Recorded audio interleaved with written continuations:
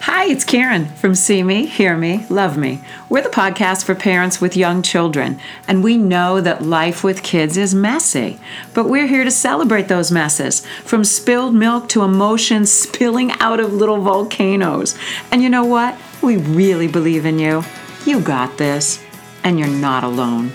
Today's podcast is a solo with Karen, and it's 10 tips for back to school anxiety. Because back to school is a big new beginning. New teachers, new classrooms, maybe even a new school. It's things you haven't experienced before, and you know you can't prepare for everything and you can't anticipate everything. And for some of us, that means anxiety. Anxiety in the parents, anxiety in the children. So we're going to help you through this step by step, big deep breaths, and just some really great reminders of how you've got this. So tip number 1 is trust that your child is in good hands.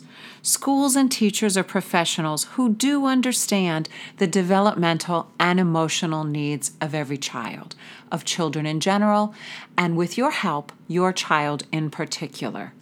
Start by giving your teachers and your school and everyone in that setting the benefit of the doubt. You're going to have doubts. You cannot know day one that everything is going to be better than you ever imagined. So just start with an act of trust and let them show you how they really do understand children. Tip number 2, ask questions if you don't understand something.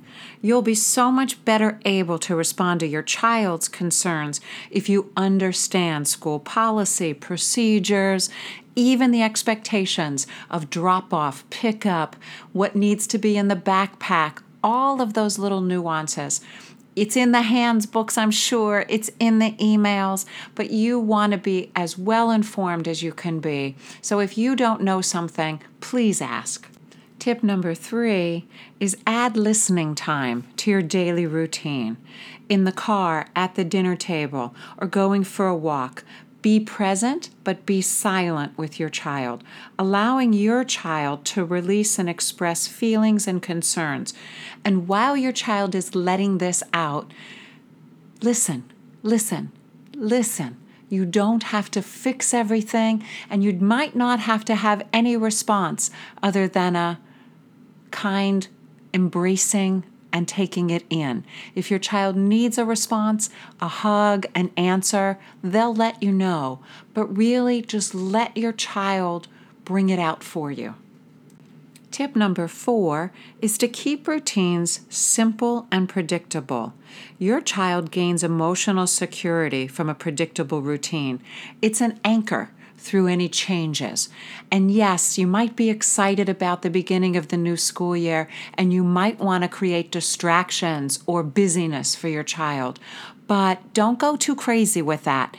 Make sure that whatever routines have sustained you so far are the ones that continue to sustain you and anchor the chaos, the changes, the interruptions, the ambiguity, and some of the new uncertainty that just comes with novelty.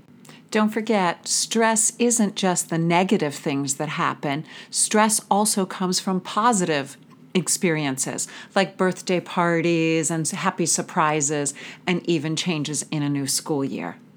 Tip number 5 is a very simple one. Find out the names of classmates and school friends. What you want to be able to do is talk to your child about who he's interacting with during the day, who she's playing with on the playground, sitting next to at the snack table. You can also arrange play dates with the friends, but your child will feel less alone if you create those connections to those new names and new school friends. Tip number 6 is to create personal connections between home and school. Tell stories, read the same books, bring a favorite toy for show and tell, or write lunchbox notes. Children need continuity. They don't need compartmentalized experiences. So it's up to us to create those threads that unite school community with family and families with this other community that is really an extension of your family and of your home life. Tip number 7 is kind of a big one. It is to remember that regression is normal.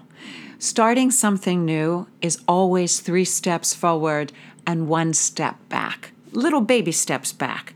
As a matter of fact, I don't even think that we should call it regression anymore. It's that life and change and skill building and behavior isn't linear.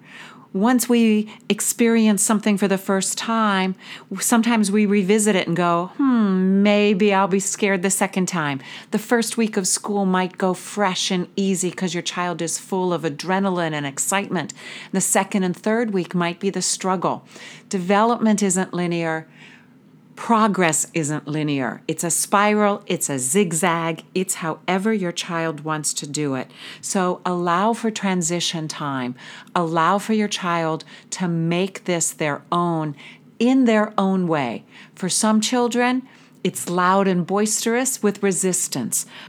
For some children, it's jumping in both feet, both hands, all in, never looking back.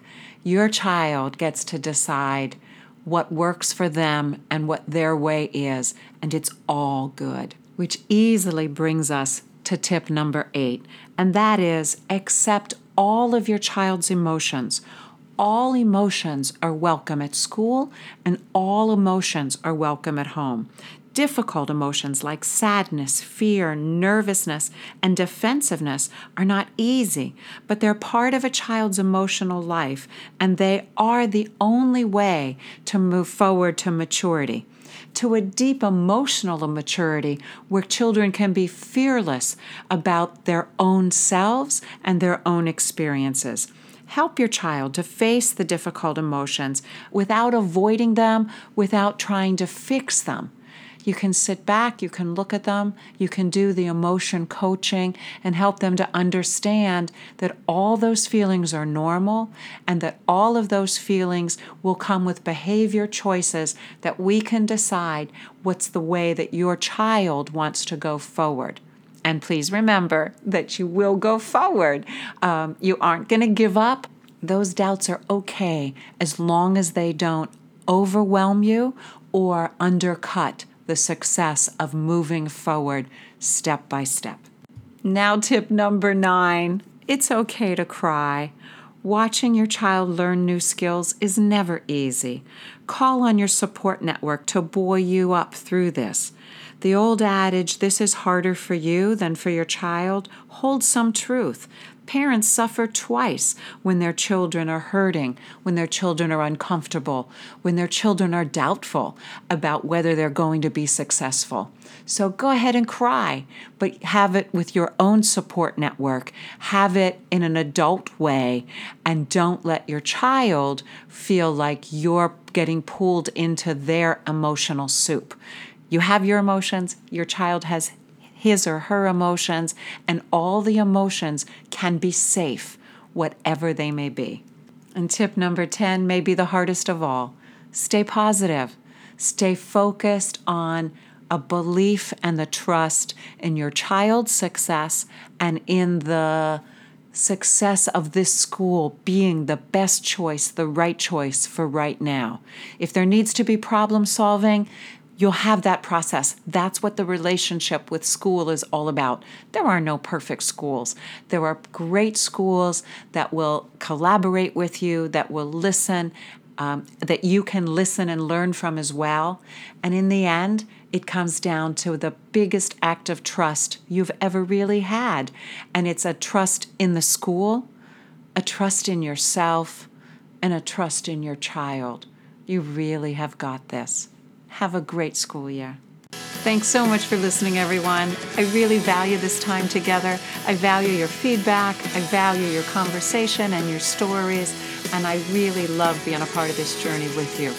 Next week, we have 4 amazing parents at the square table with me, and we will be talking about how it feels when you discover that your child is the one that's different. Come and join us. We'll be celebrating uniqueness, individuality, and being the parent of the child who is a little bit out of the box.